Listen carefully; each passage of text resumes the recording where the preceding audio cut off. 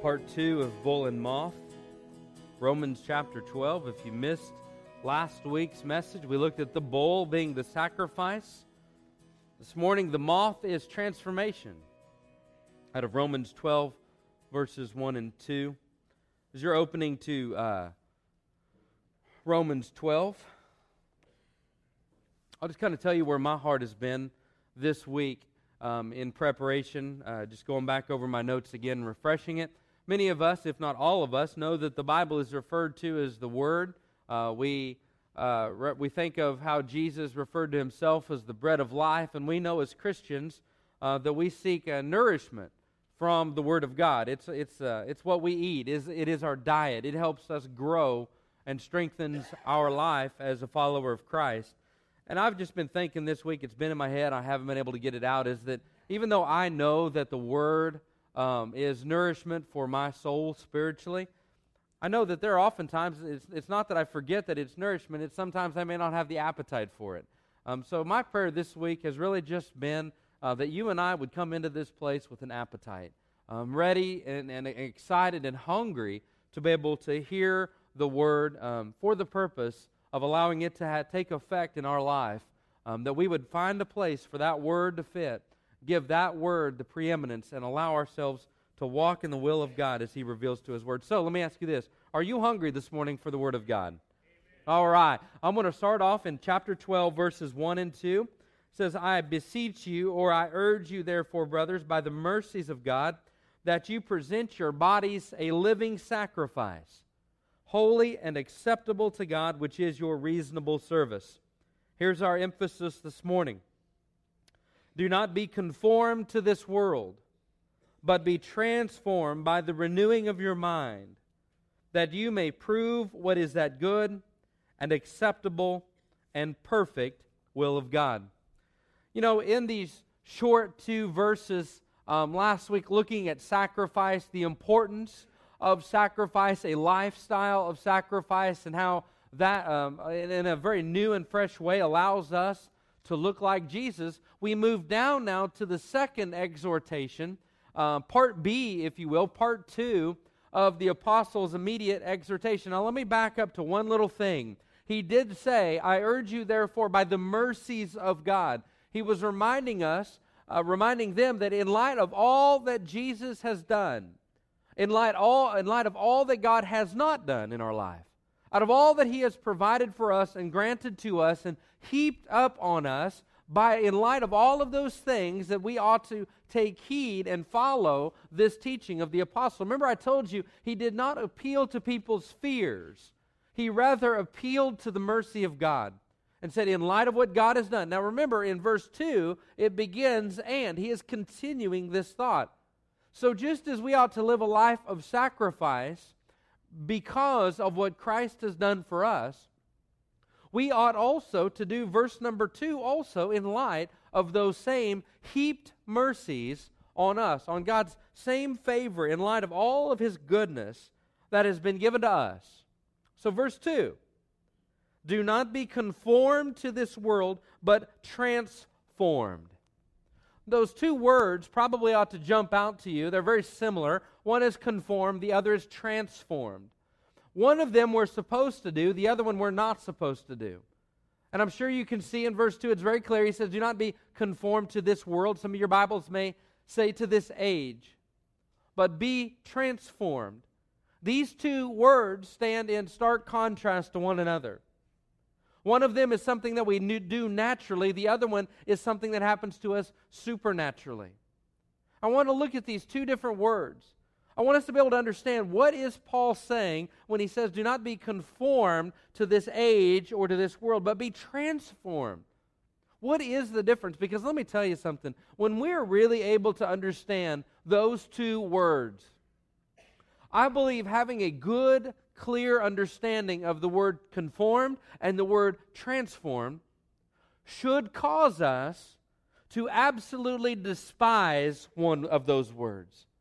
We ought to, and when we really understand what Paul is saying, it ought to disgust us as children of God. while the other one ought to encourage us. We ought to long for that second word. When you put these two words together, they are starkly different. They are absolutely different in every way. And let's see what it does to our heart. Conform. The first thing is this. It literally comes from the word that we get, schematic. A drawing, a plan, a form, a blueprint, a mold, if you will. So what Paul is saying is, do not be conformed. Do not fit into the mold. Do not fall into the plan. Do not fit into the form of this age. I shared with my kids this week as a little family devotion. I took out a glass jar and I set it on the breakfast island. I just set it there and I asked them to come on in. And they came in and they saw the jar and I said, what if I pour milk in that jar? Will it still look like a jar? And they said, yeah. I said, if I pour sand in that jar, is it still going to look like a jar? They said, well, yeah, it'll still be in the form of a jar. If I pour waffles and jelly and poke them down in there, is it still going to look like a jar? Well, yeah, it's going to look like a jar because it's in the shape of a jar. You know what Paul's saying? The Bible is reminding us not to fit ourselves into this mold, this schematic of this age. Now, obviously, when he's talking about age, he's referring to a time. He's saying, don't look like the times. Don't fit into this mold. It doesn't matter what you put into that mold, it's going to take the form and the likeness and the shape of whatever that form is. And oftentimes in our life as believers, remember, he's writing to believers. He just said, I beseech you therefore by the mercies of God that you present your body as a living sacrifice. He's teaching them that you have already received mercy. He then goes on to tell them to fit into the body of Christ, to work together for the purpose of Christ. I think it's safe for us to walk away from this and say that he is talking to believers. And yet as believers, it's so easy for us to fall back into this pattern or this mold or this form of the world that even though we may be a believer, on the outside, on that which is visible, that which people can see, we have the appearance of this age. We may talk like them. We may act like them.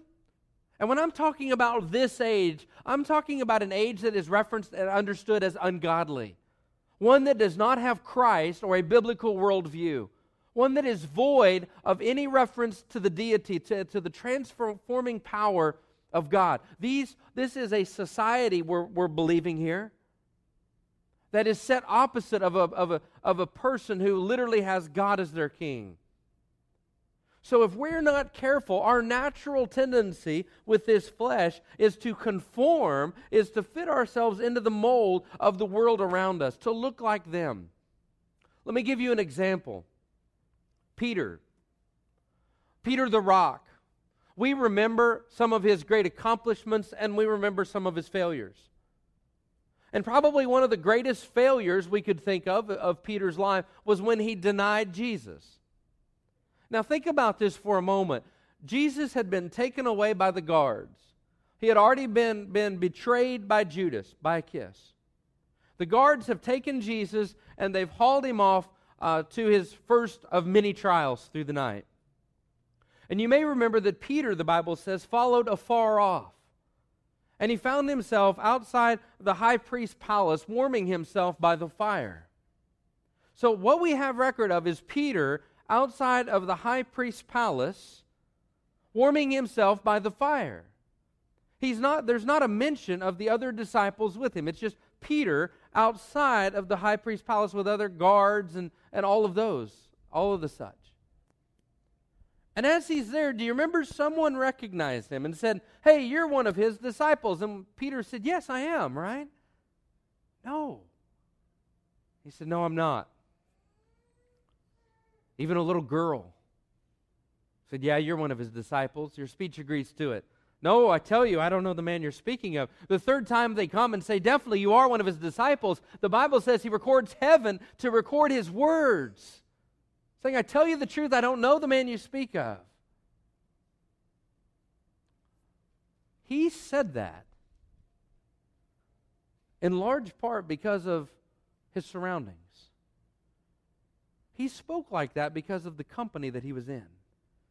I'm not giving him a pass, I'm just being real. He was speaking like that because he was afraid because of the people he was around. He was saying that to fit in a way, with those that were there with him.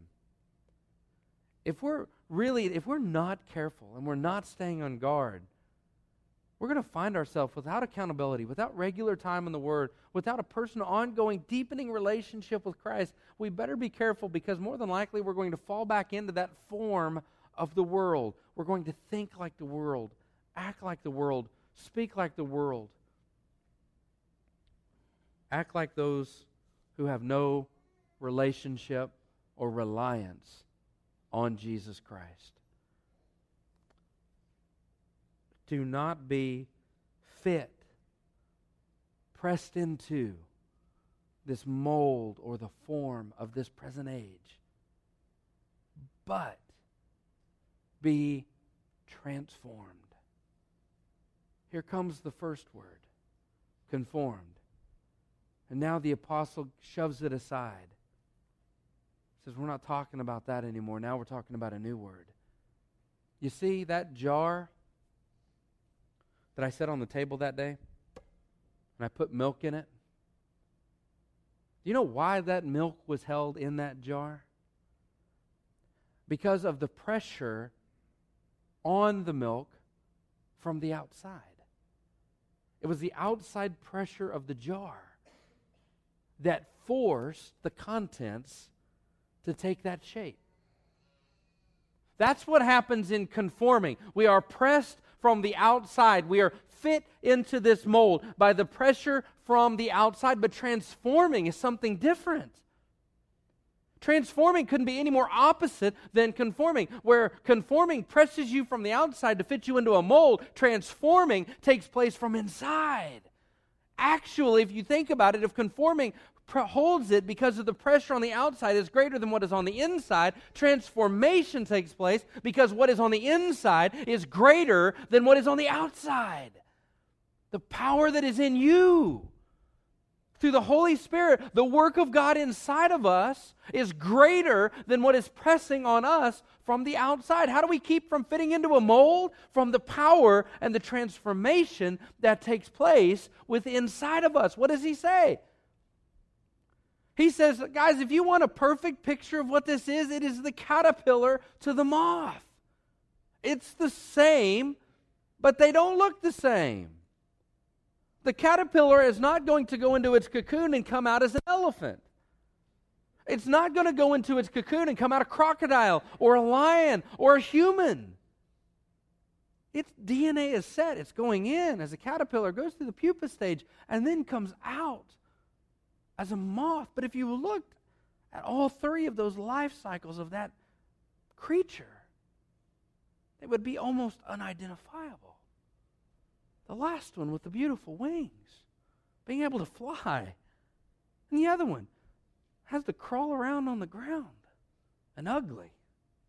Let's just admit it. Caterpillars are ugly. You ever seen a tomato worm? Dude, those things are the ugliest creatures ever. Chickens love them. Isn't that weird? I think they're gross and disgusting, but I'll feed them to my chickens, and then I'll eat the eggs.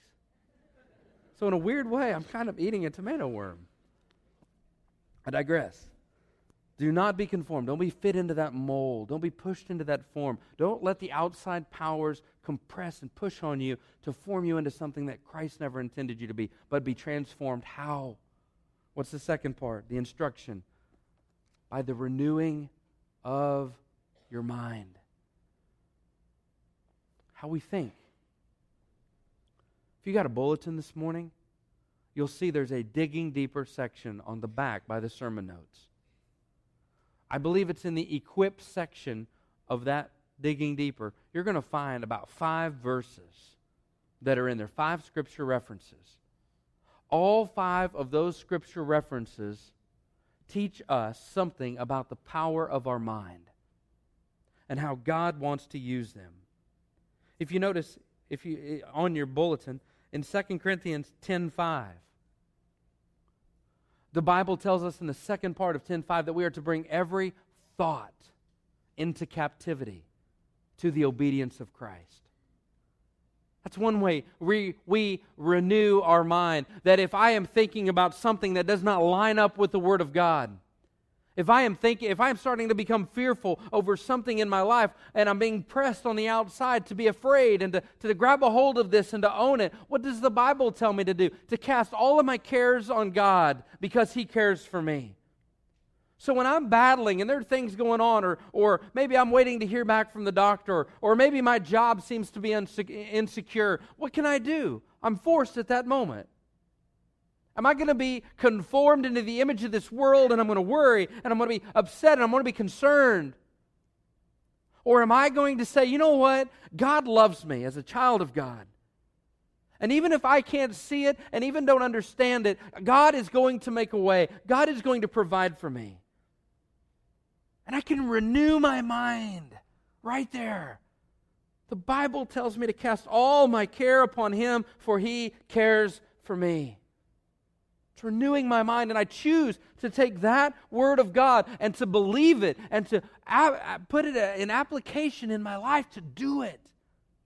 That's it. I renew my mind. When that fear starts to come back and I'm afraid, I'm going to grab it and hold it in captivity and throw it out and replace it with the truth of the Word of God. God, I'm not going to be afraid. I'm not going to let the forces of this age compress and push me into something that I'm not supposed to be. I'm going to be transformed.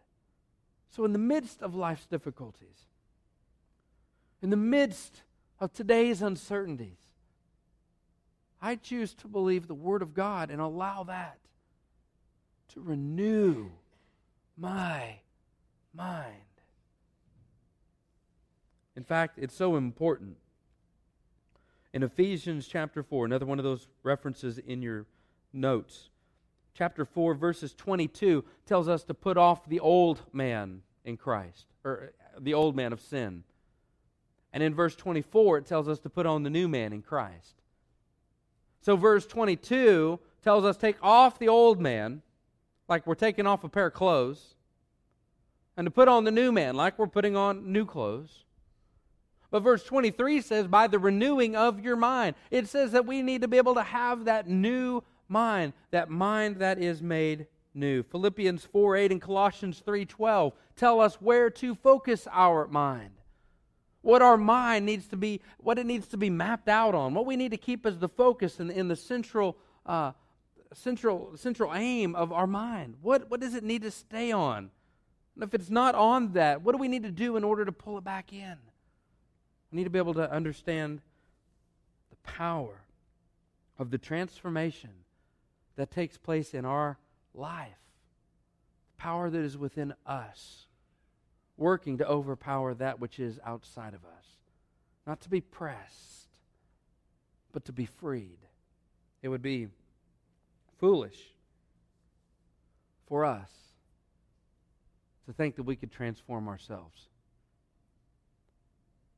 It would be foolish for us to think, you know what, I have what it takes. I'm strong enough to overcome the power of this age by myself.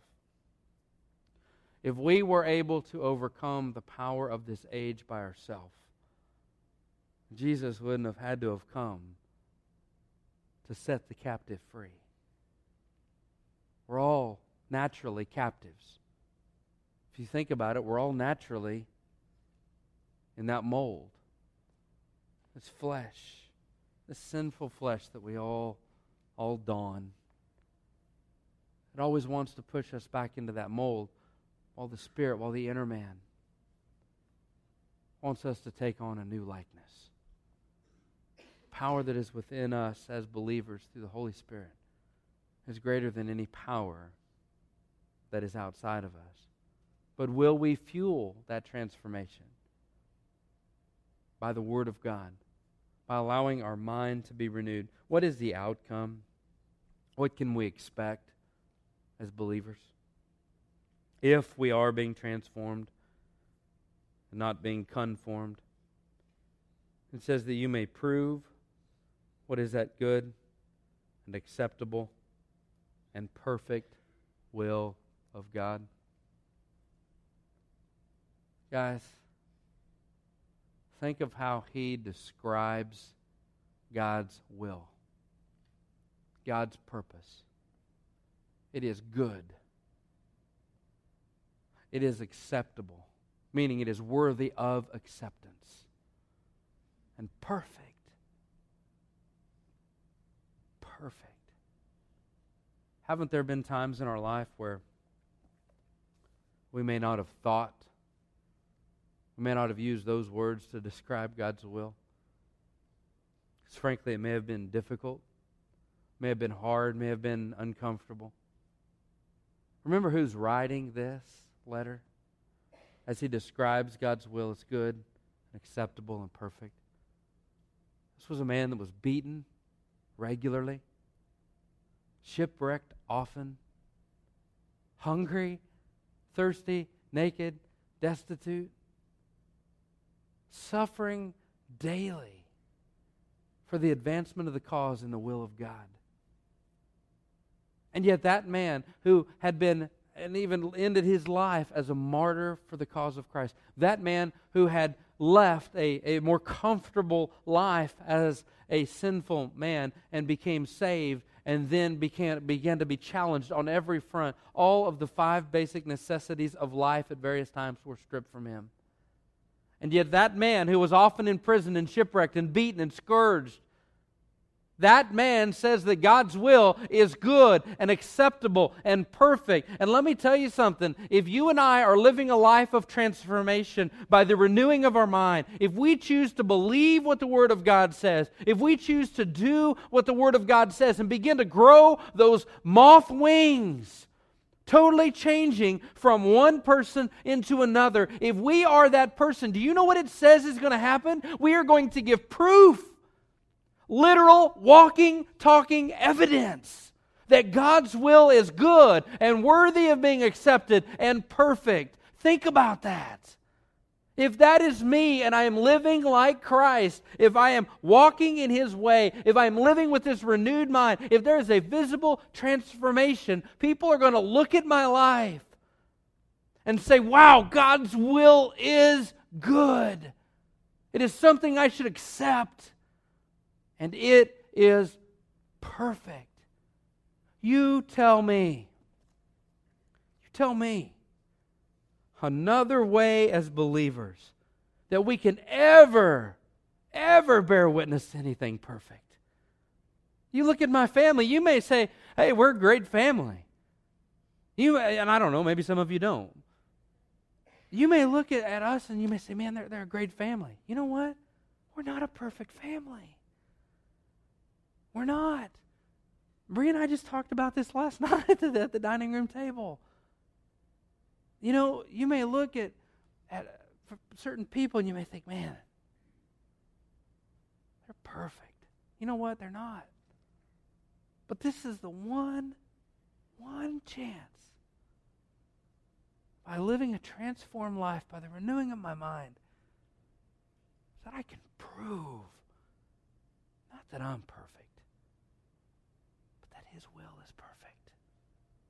I can't think of another chance, another option I have to do, be a part of anything perfect. I can't apart from God. You've all met them. You've all encountered them. You all may have been them at one time. That person that says that they're a Christian and that yet their life doesn't show it. If it were not for them telling you that they were a Christian, you probably wouldn't be able to detect that any other way. Not to say that that person is a Christian or is not a Christian, only God knows their heart. But what I can tell you is that one of the dangerous things for the work of the kingdom is to find a Christian that's been conformed to the world. Think about it with me for just one moment.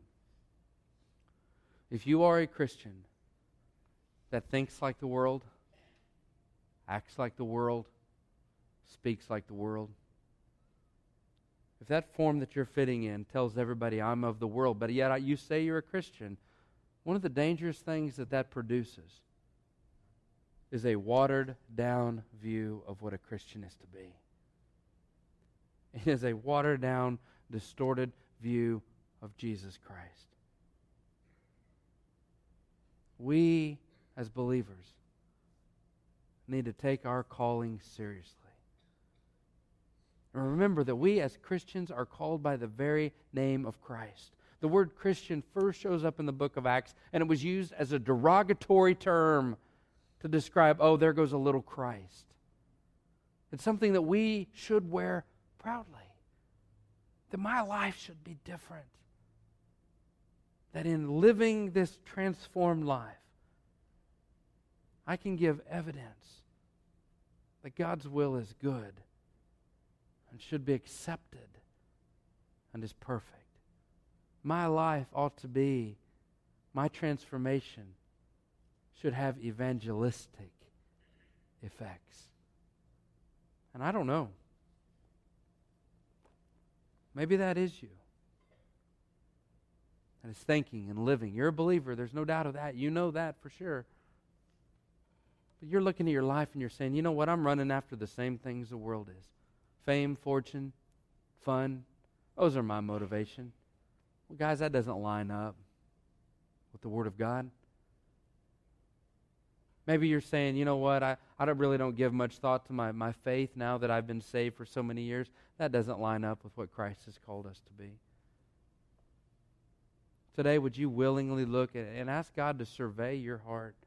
When it comes down to it, He's the only one that can really look at our heart the right way. He's the only one that actually has the true permission to be able to tell us the truth about who we are. And you know what? He won't lie to us. Maybe you can say this morning, right where you are, God, show me. Show me if I'm living like a transformed Christian. Or show me if I'm living like a conformed believer. Because He wants to change you into that transformed. Say, God, what word is it? What do I need? What word do I need to grab a hold of this morning to renew my mind? He'll do it. Maybe you don't know Jesus.